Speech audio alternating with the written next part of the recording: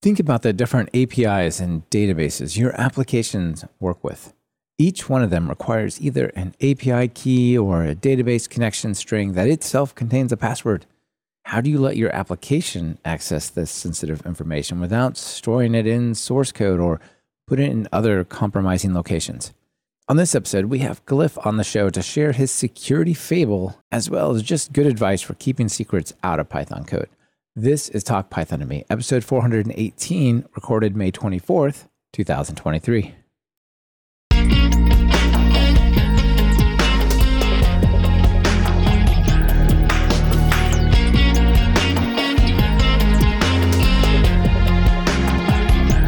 Welcome to Talk Python to Me, a weekly podcast on Python. This is your host, Michael Kennedy. Follow me on Mastodon, where I'm at mkennedy, and follow the podcast using @TalkPython, both on bostodon.org. Be careful with impersonating accounts on other instances. There are many. Keep up with the show and listen to over 7 years of past episodes at talkpython.fm. We've started streaming most of our episodes live on YouTube. Subscribe to our YouTube channel over at talkpython.fm/YouTube to get notified about upcoming shows and be part of that episode. This episode is brought to you by JetBrains, who encourage you to get work done with PyCharm. Download your free trial of PyCharm Professional at talkpython.fm/done-with-PyCharm. And it's brought to you by the Compiler Podcast from Red Hat. Listen to an episode of their podcast to demystify the tech industry over at talkpython.fm/compiler.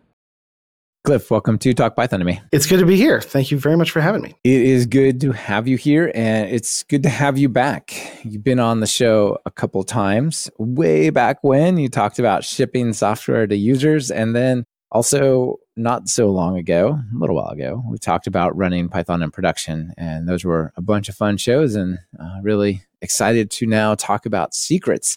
Although it does pose a bit of a problem. If we talk about secrets, are they still secret? That is an interesting epistemological question, but luckily that's not the question that we need to answer today, because the kinds of secrets we're going to talk about are the ones that are meaningless. They are, by definition, not very interesting to humans, but to computers. Yes, they are. They're both for you to access your database and cryptocurrency people to get cheaper crypto mining. Yep. Depending on which way it goes, if you do it right or wrong. So before we get into that, though, let's just do a quick catch up. It's been at least a year since you've been on the show, a little bit more. So what have you been up to? What are you doing these days? I am nominally independent now. I am trying to make a career out of having good ideas and putting them on the internet. Worked for a lot of different companies, doing a lot of different things. Now I am making my own app. I'm making an app called Pomodoroboros, which is a terrible name that I'm sure you can't spell, but I'm sure we'll have some links in the show notes to get to that, which is a ADHD time blindness assistance app. Interesting. Okay. So on the one hand, I'm kind of leaning into the neurodiversity thing. I have ADHD and I'm kind of trying to help other people with it as well. But also it is written entirely in Python. I'm working on the Mac version first, but there'll be other versions later, and it's all open source. And so I have a Patreon at patreon.com/creatorglyph, which has just terrible reward tiers. Hopefully I'll improve those soon. But the idea is if you want to support like various open source libraries that I'm working on maintaining, we'll talk about a couple of new ones that I've released recently in this podcast. If you want to support the random stuff that I do, now you can. And so we'll see. People have been telling me for years that they love the stuff that I do. So I guess we'll find out if they in fact do. Well, congratulations. That's really awesome. As somebody doing independent stuff myself, I know how rewarding it is, but also how stressful it is, especially early days. Yep. It is equal parts harrowing and amazing. Yes, that's well said. Well said. So yeah, certainly we will link to those in the show notes. You give me the links, I'll throw them in there for people. You said something interesting that I don't hear a lot of people say that I actually wish I heard more often was, I'm working on a Mac OS version and the words Python. So this is actually, it kind of dovetails with what we're going to be talking about today in an interesting way, which is that one of the things that I want to be doing with my independent work is kind of letting people program their own computers. And part of that is like a lot of people use Macs. So I'm working on Mac desktop stuff. I hope to do some mobile stuff later. I also want to do Linux and Windows desktop versions of this app and then others. And because I think that we've lost touch with that a little bit. we all do stuff in the cloud these days, particularly in Python, but Python's so versatile and you can use it in so many places. And the way that that sort of dovetails with what we're going to be talking about today is that it's also a neglected part of the security story, because no matter how great all of your cloud security is, you're using AWS Secrets Manager and HashiCorp Vault and, all kinds of cloud security stuff, it all kind of terminates at your computer. If your computer is not secure, if the secrets that you have locally in your possession are not properly managed, then all of the cloud stuff, like, you're doing it from your computer. So that computer had better be secure. And if it's not, that kind of flows outward towards everything else if you're a developer or a sysadmin. So the two libraries that we're going to be talking about today are also both, they're a little bit more traditional kind of console text things, but they are designed to be run on your computer and not on the cloud. Yeah, absolutely. That's a lot of interesting things for, like,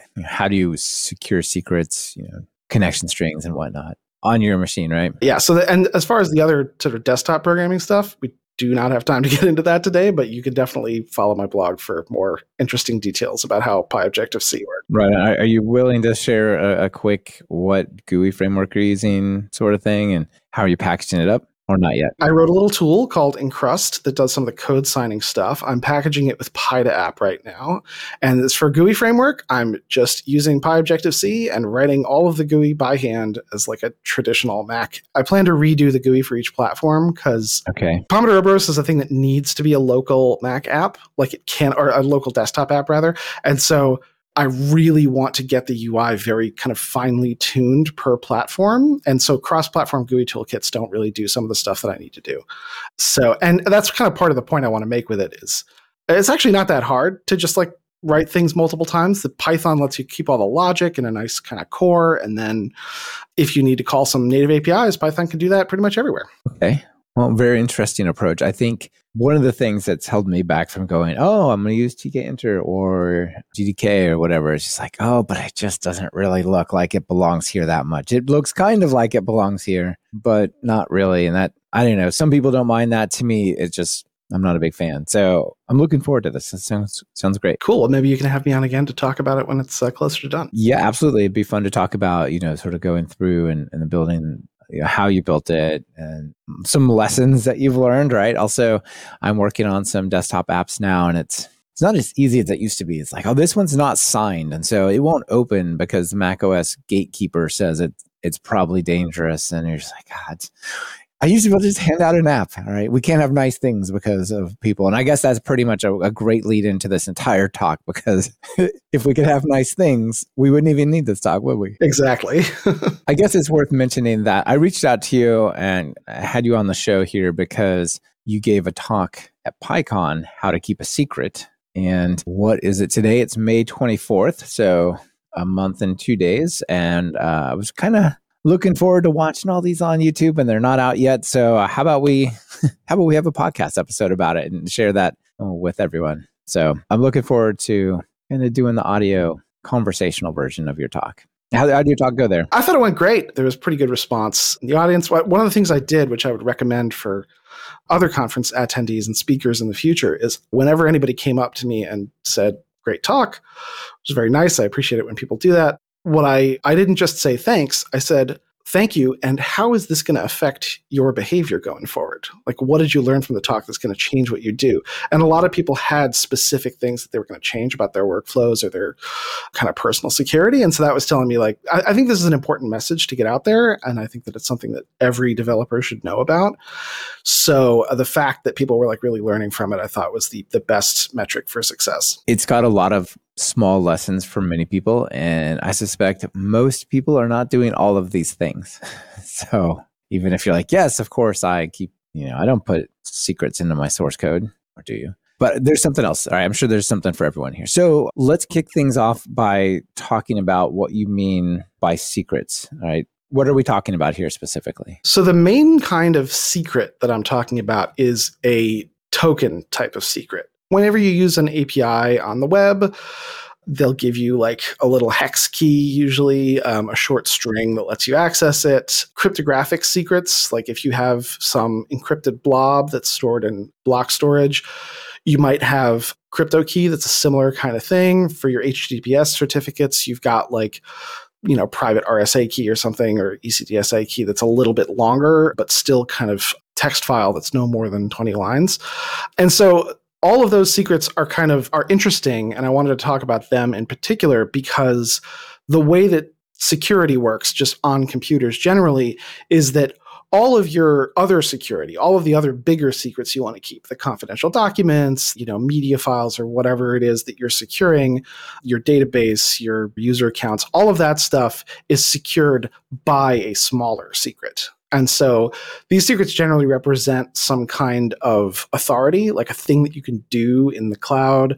Even the cryptographic ones are kind of like the authority to decrypt another secret. And so that's, in particular, the reason that restriction of the scope of this discussion to those smaller secrets is interesting is because those smaller secrets don't have like a lot of interesting storage requirements. Like they're very small, and it's really about how you secure them, not so much about how you manage like a huge scale of them. Yeah. Also, if you're going to say encrypt huge blobs of data, usually what you actually need to get back to it is just the encryption key, right? Which is often pretty small, right? So even if the actual data is large, usually the thing that is the access to it is also small. Right. What you said you were not covering into encryption and that kind of stuff, right? There's a lot of other security stuff that you need to do. Like I touched briefly in the talk on disk encryption. We can talk about that in a little bit, but it's mostly not about that. In particular, like there's been a lot of discussion lately about end-to-end encrypted messaging between people, and I'm not really talking about that either.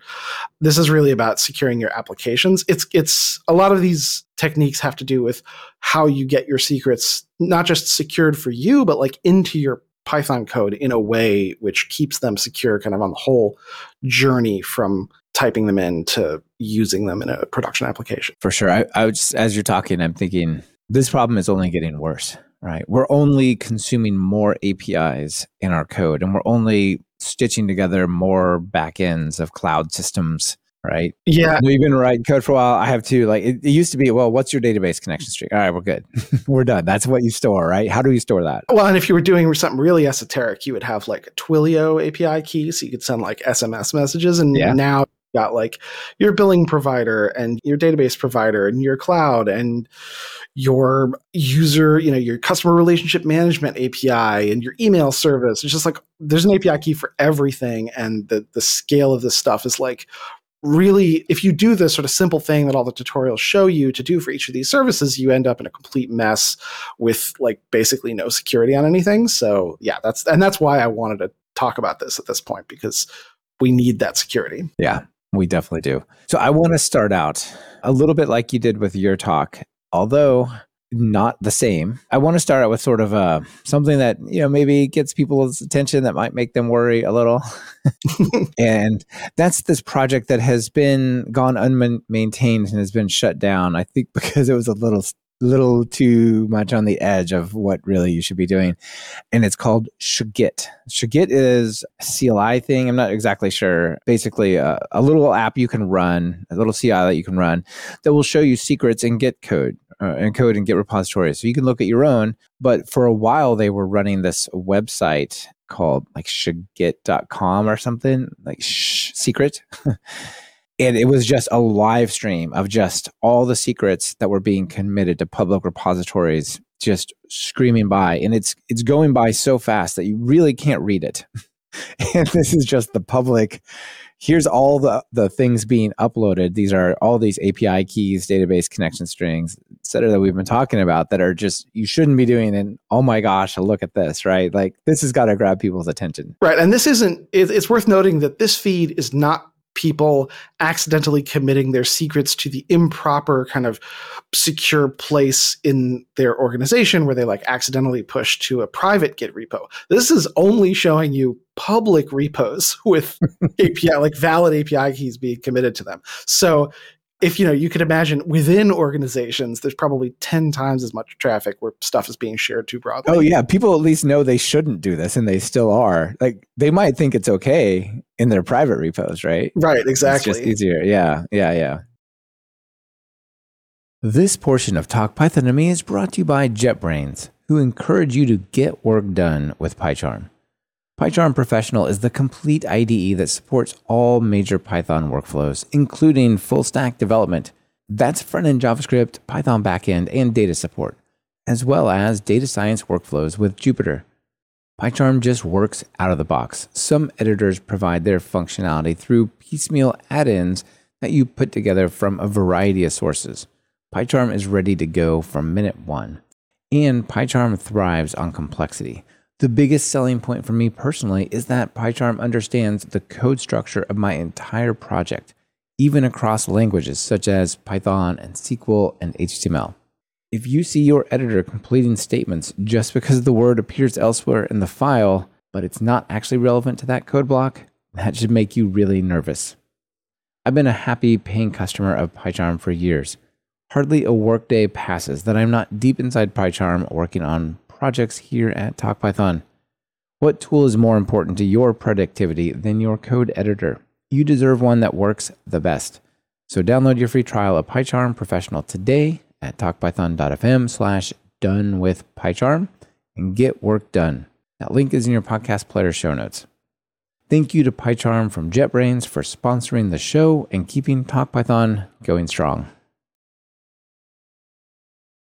You also pointed out right before we hit record that GitHub has a more constructive official way of doing this as well. You want to tell people about the GitHub secret alerts? Yeah, I don't know a whole lot about this, except that it is a feed that also produces a lot of data, but there are secret scanning alerts. And I believe it's also only for public repositories. There might be some enterprise stuff that I have not used. Like you can, so as it says on the page, I guess, organizations using GitHub Enterprise Cloud with a license for GitHub Advanced Security can also enable secret scanning for users on their private and internal repositories. But this is something that if you're running an open source project or you have a corporate GitHub account, you should probably look into just to understand like how to manage these alerts, how to get them, and what to do if people are accidentally checking in secrets to your repository, because you may have to worry about open source PRs, including other people's API keys. If they were like testing something out with your tool. Right. That's more likely even as you might have a placeholder, enter API key here,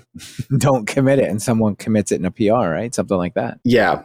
So don't do that. Don't put a place to paste something in a file that's actually checked into Git. But I think that it's also important not to shame people too much for doing this. Like one of the points of showcasing these tools is to say like, hey, people are like leaking secrets constantly.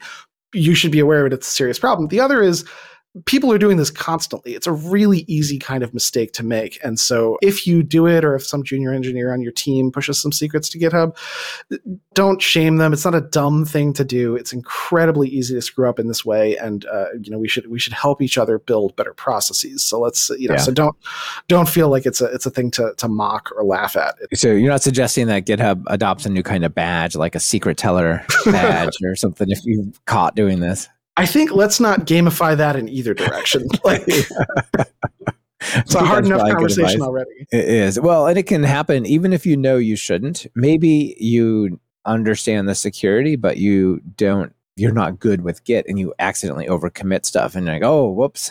Yep, that's a very common way that it can happen. And even if you are very familiar with Git and you know not to do this, and all of the projects that you've set up are set up properly, you might find yourself in an unfamiliar repository assuming that something is Git ignored, and it's not. There's lots of different ways that it can happen. Yeah. So I guess if you're running an open source project, it's probably worth turning on or at least looking into this secret scanning that GitHub has, if it's on GitHub, right? Yeah. So, and if you want to startle yourself, just check out the link, the animated GIF in the Shigit repository.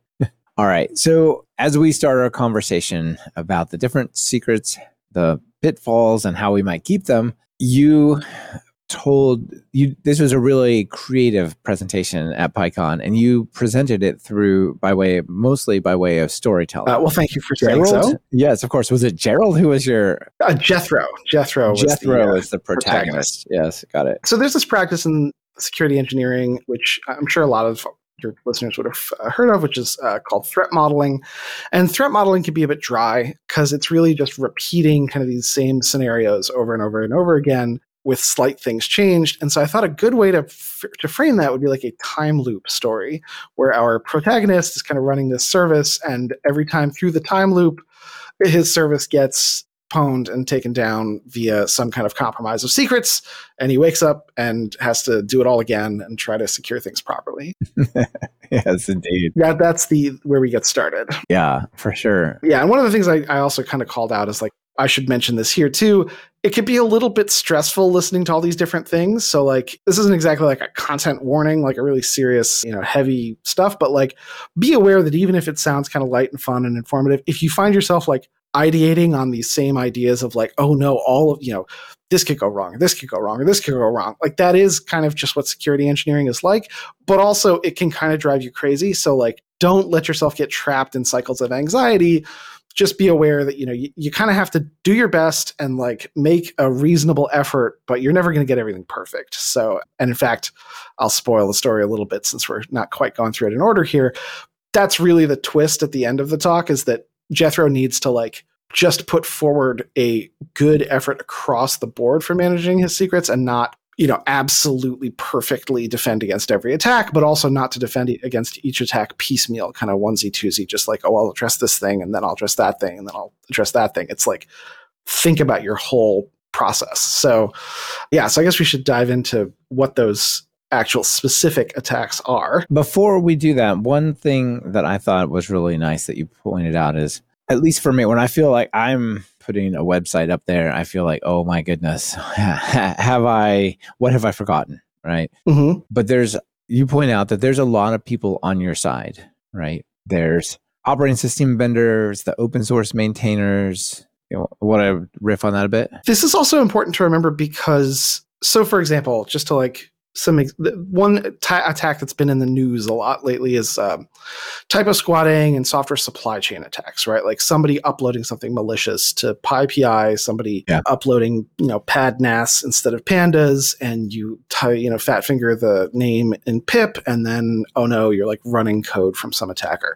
And that is a threat, and you should be concerned about it. You should mitigate it in your code. All of the different ways to do that are like a little bit out of scope for this discussion. But also, it's important to remember that a lot of these attacks are things that it's hard to demonstrate in like a quick, like circa 2007 type sniffing your Facebook password off the wire, like, hey, look at this like immediate attack where I've got all of your stuff. And they're difficult to demonstrate because PyPI is actively scanning for these types of packages. They're actively responding to reports. There are lots of security researchers developing tools. Some of them kind of over aggressively running them against the index to taking up a little too many resources. But there are lots of people doing things to defend you against each one of these attacks. And so the simplistic version of them will rarely work out of the box.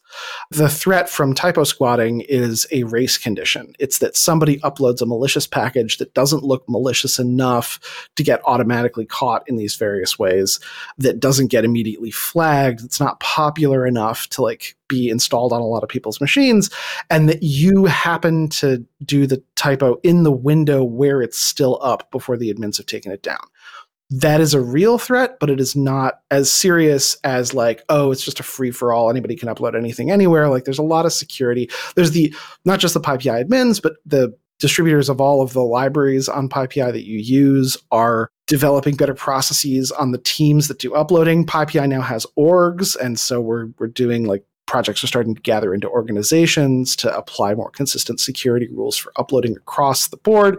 So there's lots of work that's going on. I happen to know a lot about PyPI, but your operating system vendor also is like, yeah, you could run some malware and that would really ruin your day, but Apple, Microsoft, Google, Red Hat, none of them want their operating system to be implicated in the attack, so they're constantly hardening their applications, hardening their APIs, developing secure APIs that developers can use to prevent certain attacks. Different platforms are kind of at different stages of maturity there and have kind of different security features, but they're all trying their best to prevent the worst case from happening. And so you're not like alone in this fight. You need to model your own threats and use the tools that you've been provided in ways that are kind of helpful, but you don't have to do everything yourself. You don't have to worry that you're kind of besieged with, and you're the only defender, right? Like you're actually in a pretty big crowd of defenders, and we all got to share knowledge with each other to try to help each other out. That's interesting. We are, there's a big concern about supply chain attacks and, open source building blocks. But it is a bit of a herd immunity type of thing, right? Yeah. If something comes in pretty soon, if it at all starts to gain any popularity, people are going to notice and it'll get beat down. So it's scary, but it's maybe not as likely to broadly affect the ecosystem. Right. And that doesn't mean that you can give up on this work or put it off as some kind of gold plating that you're going to do later. But it does mean that you can kind of moderate the amount of energy that you put in. And the way that you should think about it as an individual, as an app developer, is like you should be trying to figure out what your responsibility is and handle your part of the responsibility. Don't try to think about every threat and become a vulnerability researcher in order to secure your application. Like let those people, there's a lot of people doing that stuff. Let them do their job and just kind of figure out, okay, what do you need to do? Because obviously, no matter how great the defenses are, if you don't use them, if you're not properly secure in your own processes, then it doesn't matter. Like you can easily, if you're pushing your, root cloud keys to GitHub in a public repo, all of the security of the world's not going to help you. Yeah, it's not going to be great. You said there's even a PEP to help solve this, PEP 541. What is PEP 541? 541 is actually a little bit broader than just like typo squatting. It's about how PyPI retains names, how they deal with trademark dispute resolution. It outlines some of the responsibilities of package maintainers. So, for example, one of the typo squatting or one of the attacks against supply chains is if you use a vanity domain name for your PyPI account, and then you let the domain name lapse, and then somebody registers the domain name. Now they have access to your account because they can do a password reset. And so there are various responsibilities that you have, like you have to be reachable. If your project has been abandoned, the index might take it away, right? Like they might shut it down, they might freeze it. And this PEP kind of lays out a bunch of processes for various things. And one of them is how things get taken down, how projects become invalid, what a typo squat is. And so it's an even broader project than just the security of typo squatting, or even broader than supply chain security. It's like the whole supply chain shebang. And there will probably be more PEPs in this area in the future, I think. Yeah, I would imagine. Yeah. So for example, if I had Michael.com and I registered, my account was Michael or me at Michael.com, and then I didn't, that went away. Someone else could buy Michael.com for who knows how much, and then do a password reset, and they control all of my super important open source projects on there. Yeah. And then they can immediately do uploads, which is kind of a problem. Right. That might not be awesome.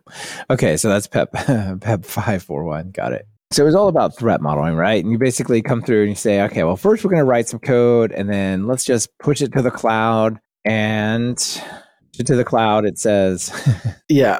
You can't run your website, right? So the first thing you got to talk about when you talk about secrets is human generated secrets. The ones like your passwords that you actually have to remember and type in with your fingers. Don't ever share those. If you're sharing passwords between accounts, if you've got like a LinkedIn account that has been around for a decade, that's probably been in a breach. Even if it hasn't been in a breach, for those who are not on the live stream, Michael is now typing, "Have I been pwned?" which is a great tool that you can use to see if your passwords have been in a previous breach. And spoiler alert, yes, they have. So the first lesson is like you should be using a password manager because that's the kind of absolute root of your security. You have your kind of vault password for your password manager. You need to be able to remember that. You need to generate that securely.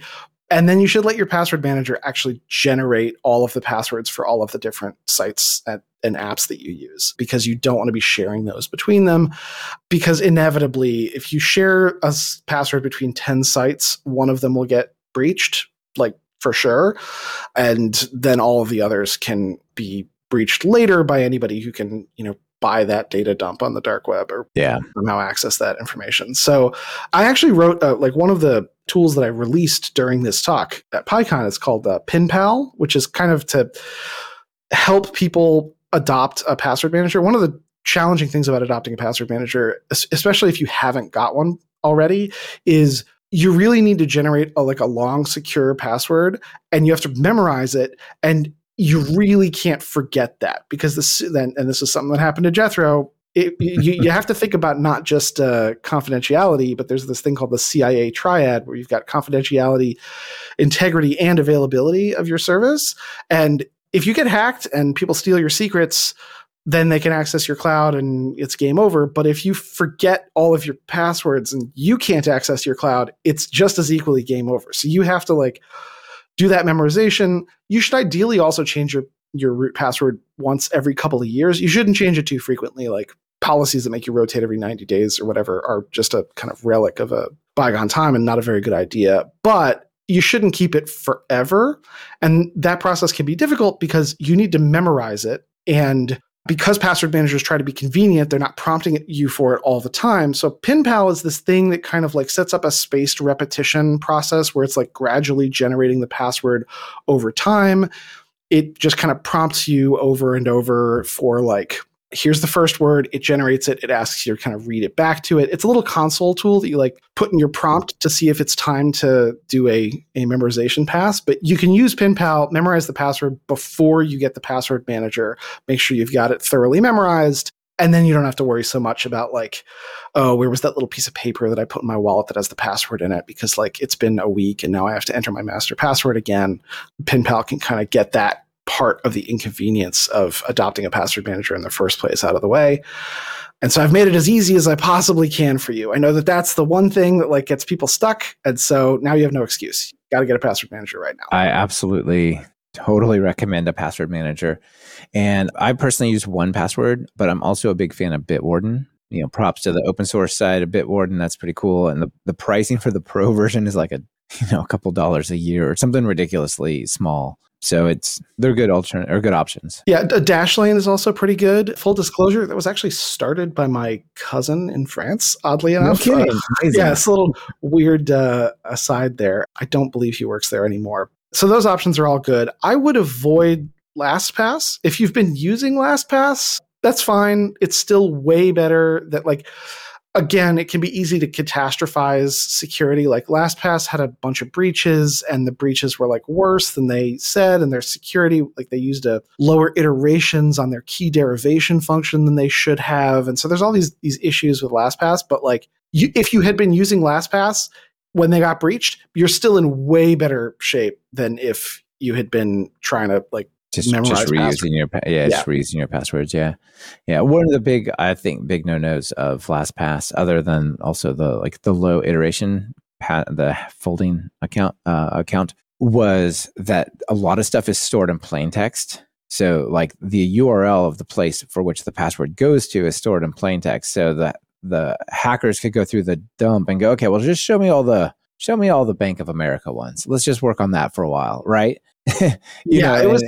They definitely had an architecture that was bad for no reason. There's no reason that they should that stuff. Yes, I totally agree. So people can choose LastPass if they want, but there's Bitwarden, 1Password. That's where my heart lives. This portion of Talk Python is sponsored by the Compiler podcast from Red Hat. Just like you, I'm a big fan of podcasts, and I'm happy to share a new one from a highly respected open source company, Compiler, an original podcast from Red Hat.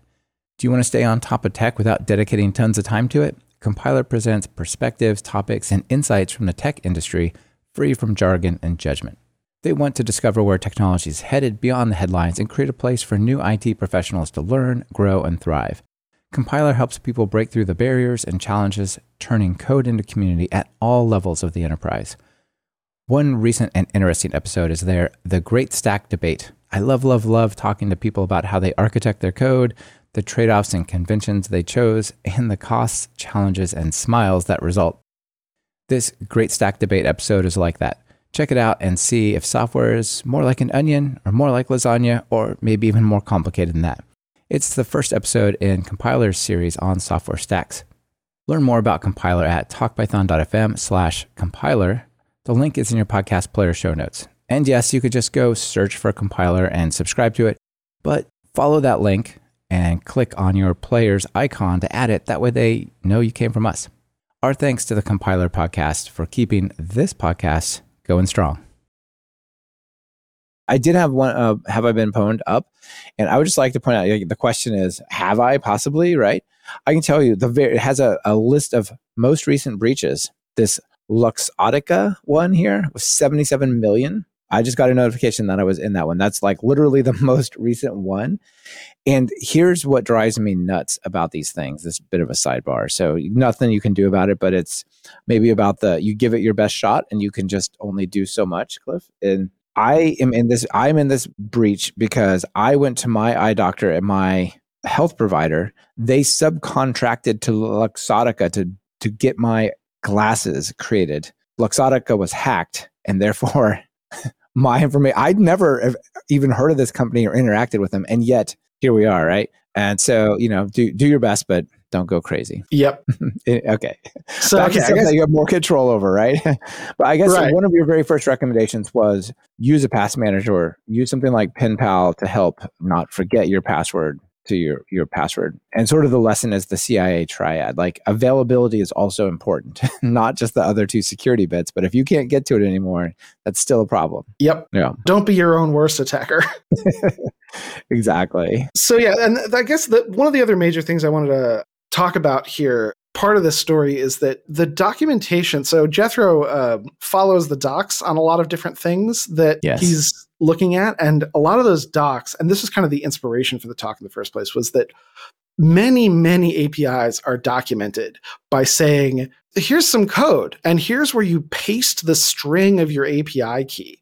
And big companies do this. Stripe does this, DigitalOcean does this. It's not a unusual thing. It's not a thing that only kind of low security, uninteresting APIs do. The idea is they're writing the docs assuming that you kind of have some secret management strategy to begin with, that you know your API token is really sensitive. And so obviously you won't follow their example directly, but like as seen from the GitHub stream of, constant secrets being pushed to public repos, a lot of people don't know that. And there shouldn't be any shame in not knowing that. Like if the docs say, put this string here, and you're like, okay, I'm going to put that string there. There's no way that you could have like somehow known in advance, if you're a novice coder, that, if you put that string there, like they said, then all of your, money will be stolen and your attackers will boot thousands of servers to mine cryptocurrency.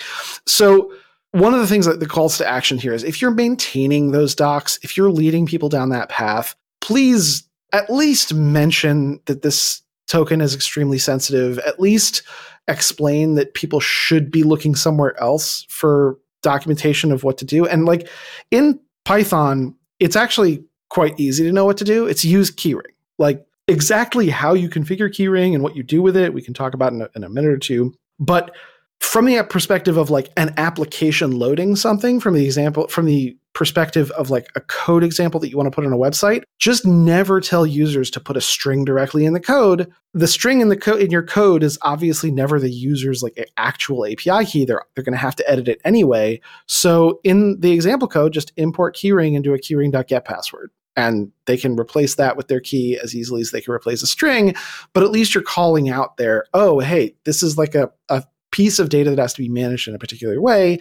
Here's how you manage it in Python, is you call the keyring get password API. So the keyring module is like very simple. It's basically just a wrapper around a function that returns a string, but by centralizing that function, all of the myriad nuances of what exactly, like how exactly to get that string, how is it encrypted, where is it stored, and whatever, can be kind of pushed out of the application. Yeah, so let's talk about keyring a little bit. It's a Python library that you can use, and you can say, basically, save a secret or get a secret. It calls it a password. I kind of would like it to not be password, because what if it's an API token for that? I don't know. It seems a little... What if it's a connection string? I don't know. Yeah, it's a little bit like, it was definitely written quickly and saw just a crazy amount of adoption, and we're kind of just stuck with that naming now. I agree that it's not It's not the best, but it's, it's fine. Any secret token that you treat this way is kind of functionally a password. So the terminology is a little confusing, but it's fine. Yeah. So regardless of whether it's an API key or a password or a connection string, you can say keyring.setPassword or keyring.getPassword, and that's pretty much the API, right? Yeah. And the nice thing about it is that there can be a lot of complexity in how it's configured, but the default, if you just like pip install Keyring and you start using it on a desktop machine, Windows, Linux, Mac OS, doesn't matter, it by default will use your platform's default secret store, which is kind of the best that you can do without any additional configuration. And ironically enough, for the talk, I really wanted to talk about like how this works on every platform. I kind of figured that every platform was like equivalently secure. I kind of hate being a shill for a, $1 trillion corporation, but like Apple does this so much better than either of the other major desktop platforms, because on the Mac, you've got like intra-user security boundaries. So like there's apps are generally sandboxed on the Mac if they come from the App Store, if they've opted in. Even if they're not sandboxed, there's a lot of things that they can't do. Like if you may have noticed if you use a Mac, if you try to like run a Python program on like a file on your desktop or in your documents folder, it'll like pop up a dialog and say like, hey, this program's trying to access this thing. Secrets or something like that, where when an app tries to access a secret, you have to not just say yes, but you have to like enter your account your login password again, and you can choose to either allow it temporarily or permanently. And you can then go in and configure it to say like, oh, this, like, I know I said that this app could access its own secrets, but like actually I want to be prompted every time. So like, for example, my PyPI keys, if I use Twine or Flit to upload a package to PyPI, I always get a password prompt because my PyPI token is not stored anywhere on my file system. The key that's stored in my Mac keyring is like locked. It's not allowed to be automatically accessed by anything. Right. And that adds a little bit of friction, but for something like PyPI package uploads, like you want to have that friction there. It's not very frequently used. Now on Windows and Linux, you still get like some protection against offline attacks. You get protection against other users. Like if you share a computer or you're on a Windows, like, a corporate laptop where things are executed under like administrative tasks are executed by your company under different users, it'll be protected from that. It'll be protected when you're not logged in. And on Linux, oddly enough, you can lock your credential locker, but like only the whole thing. And then anytime any app needs to do anything, it's like, hey, do you want to unlock this again? And so like your mail client will be checking your mail and it'll constantly be saying like, hey, do you want to unlock this? But nevertheless, it is still locked in a way that like, if you step away from your computer, if the screensaver is on, I think it will generally kind of lock it for you. So it provides as much protection as it can, given the way the platform works, without any additional inconvenience. Like if you use Keyring and you just kind of use it in the default mode, you get a bunch of extra security and it's all for free. Like you don't have to think about it. It'll just work. I'm pretty comfortable just putting true secrets into macOS keychain, for example. I feel like that's a pretty safe. It's probably better than a source file, a text file. Yes, it's definitely better than a text file. And it's better than a text. It's way better than a text file in your Git repo. It's still much better than a text file like in your home directory. Like a lot of the less irresponsible code documentation tends to tell you to like put your keys into like .thisapp.cfg in your home directory or something. Yeah. And that's like kind of okay. Like any software that can steal stuff out of your home directory is probably already, got a lot of control over your computer, but it's still better to put it in Keyring if you can. Right. Well, my assumption about most malware type of things is it's going to be 100% automated. I imagine there's very few, I'm just going to remotely log into each computer and go hunting for secrets. More like it's going to look for well-known things. Much like if you tail the log of your website, you're going to see some things trying to access /wpadmin.php. Even if it's not a PHP site, like they just got the things they look for and they're going to go through their processes to gather secrets and access. And I guess the less standard, the less obvious it is to get a hold of it, probably the better. It's easy to kind of trick yourself into thinking like, oh, I should just put everything in like really weird locations and like the automation won't find it. quite often the automation like does kind of scrape through every file it can get access to because it doesn't cost them anything. They can just like read every file. It's your processor. It's your processing. Maybe just run Shagit on every Git repo it can find on your computer. Right. And so it's better to kind of like put all your eggs in one basket and really watch that basket. And that's what the keyring approach is.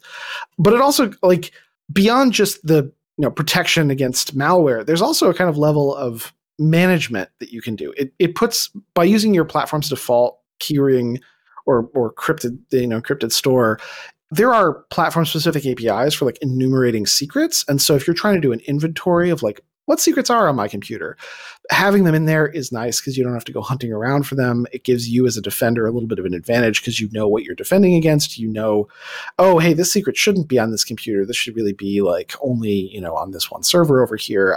So using keyring also gets you that. It also gets you this configurability because like once you actually put your code into production in the cloud, it's not going to have access to your local keyring on your Mac. It's going to be a certain deadlock of your app if it pops up. Can this website access the keychain? Use Touch ID to allow. It's probably not going to work in production. Right. So you have to use an alternate keyring backend on your server. And that is a little bit awkward, and that sometimes turns people off, and they're just like, I'll just use a config file. But there are ways to configure, and they're actually documented right on the keyring webpage. It talks about keyrings.crypt file, which is this extra backend that you can get that stores stuff in an encrypted file. Keyrings.alt includes just a plain text file. If you know that on your server you have a secure place to put a text file, because the server is going to need to be accessing the secret over and over again, you could just say, okay, I'm going to configure the backend as part of this Docker container. It's just going to read this file from this volume, and that's the keyring backend I'm using. But again, that's all configuration. You write your app to just use keyring, and then after the fact, when you're setting up your deployments, you can select what the most appropriate backend is. And in fact, one of the things I talked about during the talk was as I was trying to find the super secure way to disable access to secrets on Windows and Linux, and I didn't find it, I actually wrote my own keyring backend to demonstrate how you would do this, that does the encryption with the keyring protocol, or the client to authenticator protocol on a YubiKey or a WebAuthn key. It's called TokenRing. You can pip install TokenRing. And it works on Linux, it works on macOS, it works on Windows, and it requires you to be seated at your computer with your YubiKey plugged in order to use this keyring backend. So by configuring, so when your Python code hits keyring.getPassword, the next thing that has to happen before that returns, you have to touch the YubiKey. And this is also a good example of how this was a cool project. It was fun to play around with that API. I had some smarter security people than me look at it to make sure I wasn't releasing something super unsafe just for a laugh. So I think it is definitely usable. But it's also an example of a keyring backend that you would not always want to use, right? This is for your super high security secrets. It doesn't even have support for multiple YubiKeys. So again, you got to think about availability. Anything you put into this, you probably want to back up somewhere else. But it is a relatively convenient thing. You just have to kind of touch it with your finger to unlock it, but it's also really, really secure. So some of your secrets you might want to put into this backend to make sure that there's no way for software to access them automatically. There's no way that malware running on your computer is going to be able to just hoover them up. Anytime you see a prompt for a authenticator touch that you weren't expecting, that's a real eyebrow raise moment. And so but TokenRing is just kind of my example of one of these things. There are dozens of other keyring backends that you can use for either different levels of security on your own machine, although honestly, the platform encrypted stores are generally pretty good, for a default. But you can also use alternate backends for different cloud secret providers. I believe HVAC, which is a HashiCorp Vault backend. I haven't actually used HVAC, so I'm not totally sure how it works, but I believe it actually has a keyring backend, which is only one tiny part of what it does, but it can turn a Vault into a keyring for you, I think. If it can't, then the adapter to do so would be very trivial to write. But that's the idea, is that you write your code to use keyring, and then wherever you deploy it, you configure it to use the keyring that's appropriate to that context. Right. One of the interesting ones is the Bitwarden backend. which is kind of nice. Right. I was actually a little disappointed because I'm a big 1Password fan. I don't use know. Bitwarden personally. And I was like, oh, but there's a CLI. Like they could have made one. And I'm sure somebody eventually will. Yeah, I think it's also worth just a quick pointing out that both 1Password and Bitwarden come with CLIs. So that is an option, right? And 1Password even can be an SSH daemon for some of that as well. So those are both options for ways that your app can directly interact with your password manager. And it doesn't have to necessarily be the one that you use, right? For example, you and I are 1Password people, but maybe our app is a Bitwarden person. Right. It's all about separating that like software authorship thing from the user experience, right? Like the user should be able to select their own keyring. And it almost sounds like a little bit trivial to say like just use keyring and it'll all work, but like it's that separation that you're trying to achieve, is that you want code that can be configured to be as secure as it needs to be and has like good defaults for most people. Okay. All right. So there's a couple more lessons in here. If you're a doc writer, don't encourage people to put their API token straight in the source code. And you shame a few well-known companies saying it's not just that, but yeah, so that was like the biggest lesson. But some other things here is that, another call to action here is that you really want to think about, think about that time loop that you're in. What are all of the different attacks could impact you? Write them down. Think about what you want to be secure against. The talk, when it's out on YouTube, kind of goes through them in order, and you can maybe, when it comes out, you can have a listen. But once you've written that down, stick to it and make sure that your processes are such that it's really easy to do all of the defenses that you have selected that are like relevant to you and to your application. Like doing threat modeling is a great way to draw a line around that anxiety about like, how secure are my secrets? Like if it's all just vibes and like, oh, you think about this one news story one day and then you write some security that like defends against that one particular thing, or you like do something on your laptop one day that's in a more secure way, but you don't like encode that as a process or something that you do repeatedly for each new secret. Like, as you said, close to the top of the show here, like we're all using a zillion APIs now. So if you think of a good way to access your Stripe API key, and then next week you have to add Braintree support, and then the week after that you have to add OpenAI, right? Like as you add each one, you need to be doing things the same way, both so that you can correctly implement your security controls for each new thing, but also so that once you've implemented them, when you want to enhance them, when you grow to a certain size, you start getting more attacks, you start getting, facing new, more difficult threats as you're a bigger target, you have to be able to upgrade, and you want to be able to upgrade all of your secrets management at once as easily as you can. And there are other things outside the scope of what we're talking about today. Like you also need to be able to like rotate those secrets, which is a whole other mess. I mean, that's what tools like HashiCorp's Vault can like help manage that part of the process.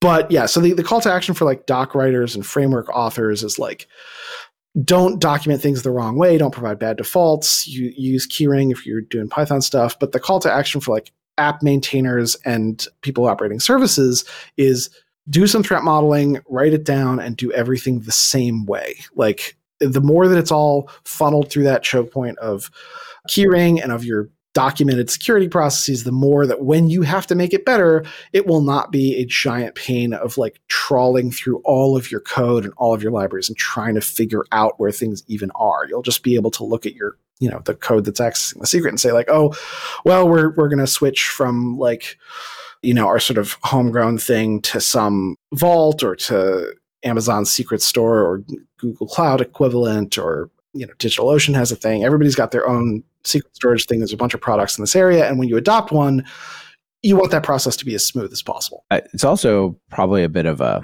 friction. I always think about, how do you encourage people to do the right thing? And a way you discourage them is you add friction and you make it harder to do the right thing. Right. So if the right thing is you figure out a way to manage one of your secrets, well, make it easy to bring on another API. Make it easy to, basically get in there and change that and work with that system. Yeah. All right. Let's see. We're getting short on time, but what other lessons do we have? Talked a bit about where do we put some of these things. You did also point out that there's beyond the keyring, stuff is you do have stuff for like AWS secrets in particular. And I suppose there's probably other ones as well, right? Like what we talked about so far mostly is security on your computer or security on the one server that you go and run your app or the cluster of servers. But what about GitHub automation? Things like that, right? There's various tools. The two that I've talked about in my talk are, there's a tool called AWS Vault. There's another one called Gimme AWS Creds, which make it more secure to store your AWS credentials in particular, because those are pretty, in the same way that like your computer is the root of security for like everything, and that's where all your secrets are ultimately stored. Your AWS account is like kind of the root of your security for AWS, for all of your cloud resources if you're using them. So it's that it's good to focus more on like the specific things that have a lot of power. Those also can reduce the power, like have roles that have like less permission, that isn't just like your cloud root API key for everything. Sure. There's also like GitHub has a secrets system, which is effectively just injecting environment variables, but it stores them in a way that like keeps them out of your repo. It puts them in a place that, again, you can enumerate, you can see all of the secrets that are provisioned against a particular repository. It manages access control for like, public open source PRs can't like immediately access all those secrets because they're running, like they have to be run in a way that indicates that like an admin has kind of seen that something is going to happen.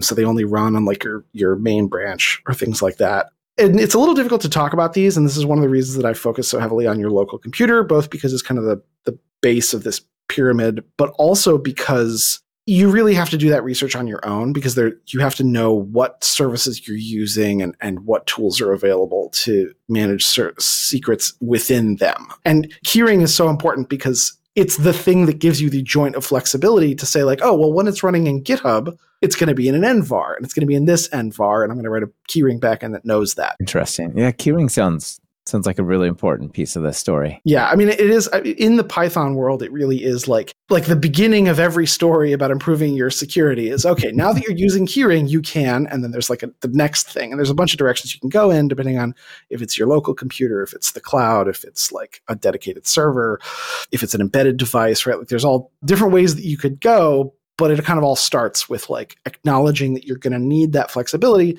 And honestly, you could write your own version of keyring.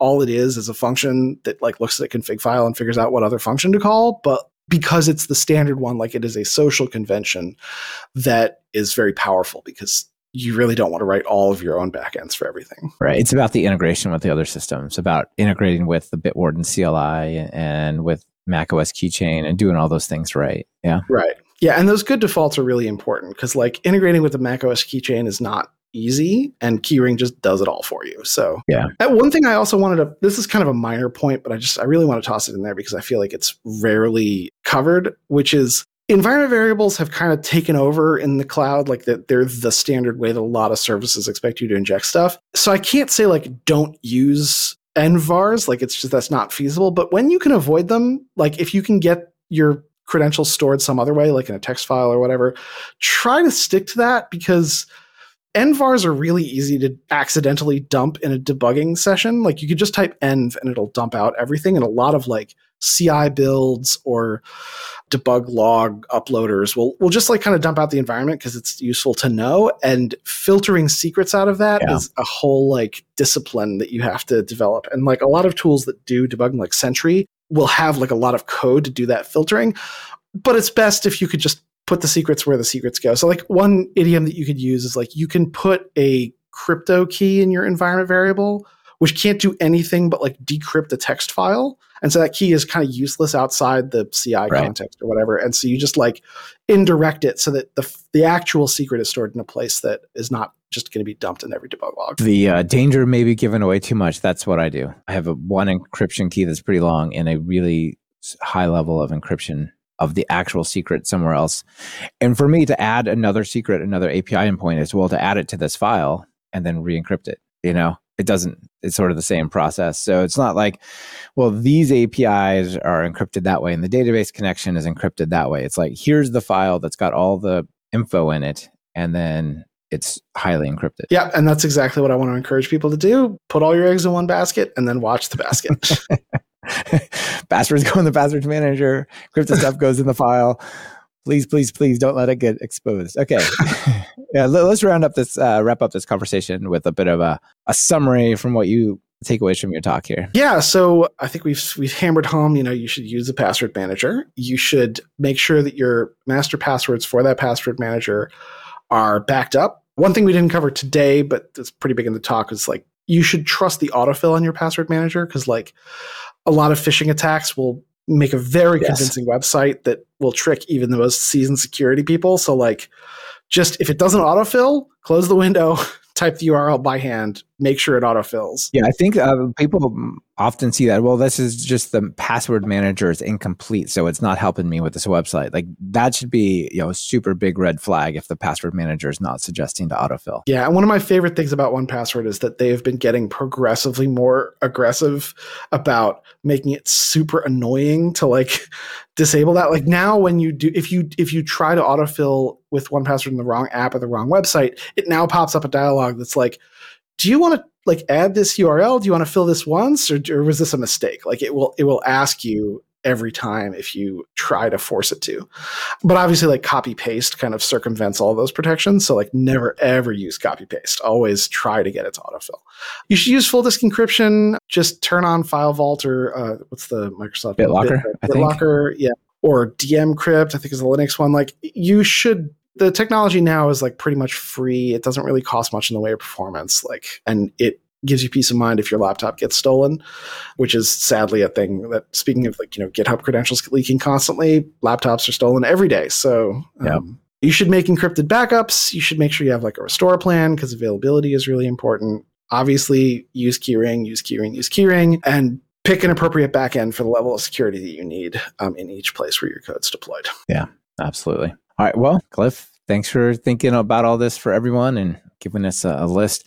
And I think people will really enjoy your storytelling when the PyCon video eventually comes out. Yeah, I can't wait to start sending people over to the YouTube video. I was pretty proud of how it went. It's my first talk in quite a while, because I don't know if you know this, but the last few years have been a little stressful for everybody. A lot of stuff going on. It's scrambled up the whole conference circuit a little bit. Yes. All right. Before we get out of here, let's give you a chance to give a shout out to a PyPI package. I mean, feel free to pick Keyring if you want one more time, or something else that you think is kind of awesome people should check out. That's always tough. I remember I know that this question is coming every time I'm on this podcast. And let's see, like the choices are getting harder because we're up to 456,000 packages on PyPI. How nuts is that? There's a lot out there. I guess I should take this as an opportunity to like, oh, you know what? Actually, I do have a self-promotion thing that I should put in here that is not, we did not talk about at all today, which is DateType. DateType is another little package that I wrote, and it's a workaround for like one specific bug in the standard library, which is that dates are assignable to, like, dates and date times are considered equivalent because they are one subclass as the other. And this will make it so that you can't assign a date time to a date, because they don't actually, they're not compatible. They're not Liskov substitutable. And it will also give you separate types for naive and aware date times. So you can't mix those up. Oh, nice. It is not actually a library. It looks like a library, and I guess it does have one function in it, but what it actually is a bunch of abstract protocol like type stubs. And so at runtime, there's still date times. Everything works exactly the same. It doesn't change how your code behaves at all. But by importing from DateType instead of datetime, you get this extra MyPy type safety. Excellent. All right. Very cool. So yeah, that, and also Rich, because like that text UI stuff is amazing, but I feel like everybody talks about that one. Rich is awesome. Will's doing a good job over there with that for sure. All right. Final question. If you're going to work on DateType or any of these other projects, what editor are you using these days? I use Emacs, as I have for nigh on 30 years now. You prefer to have an operating system for your editor? I don't treat it as an OS. I feel like a lot of people, kind of live inside Emacs all the time, and I use Emacs for a lot. I think I love the text editing facilities. Every time I kind of try to drop into like VS Code or one of the new cool text editors, I always like The IDE stuff is often nicer than Emacs, but the text editing itself, like the number of motions, the kinds of things you can do to like select a word, select a function, select a line, select a sentence, rewrap a paragraph. Right? There's all these things that you do as you're just working with text in Emacs. So it's a text editor in a way that few other IDEs are really text editors. Yeah, I feel like Vim is a little more interchangeable. Yeah. A lot of the editors have Vim bindings, right? I've used Vim. I actually kind of took a break from Emacs for about 2 years at one point and switched entirely to Vim. But my Vim config has been slowly breaking over the years. So I actually deleted the whole thing last year, and I've been trying to get into NeoVim, but there's a little bit of it's a different world, so I haven't managed to get into it. Very cool. All right, well, final call to action for people who are now maybe a little bit nervous and thinking about how they should treat their secrets differently. Yeah, I mean, I think that's a good point. They might be a little nervous. Relax. It's going to be okay. That's my call to action. And use keyring and don't write docs that tell people to paste stuff into their source code. But mostly just relax and take this methodically. Nobody's attacking you right now, right? It's very easy to get worked up about security and think oh no, all of these attacks, all this horrible stuff could happen. But really, today's the same as yesterday. You just need to start adding those defenses a little bit at a time. Absolutely. Well, thanks again for being on the show. It's great to catch up with you. Thanks so much for having me. This was great. Yeah, you bet. Bye. Bye. This has been another episode of Talk Python to Me. Thank you to our sponsors. Be sure to check out what they're offering. It really helps support the show. The folks over at JetBrains encourage you to get work done with PyCharm. PyCharm Professional understands complex projects across multiple languages and technologies, so you can stay productive while you're writing Python code and other code like HTML or SQL. Download your free trial at talkpython.fm/donewithpycharm. Listen to an episode of Compiler, an original podcast from Red Hat. Compiler unravels industry topics, trends, and things you've always wanted to know about tech through interviews with the people who know it best. Subscribe today by following talkpython.fm/compiler. Want to level up your Python? We have one of the largest catalogs of Python video courses over at TalkPython. Our content ranges from true beginners to deeply advanced topics like memory and async. And best of all, there's not a subscription in sight. Check it out for yourself at training.talkpython.fm.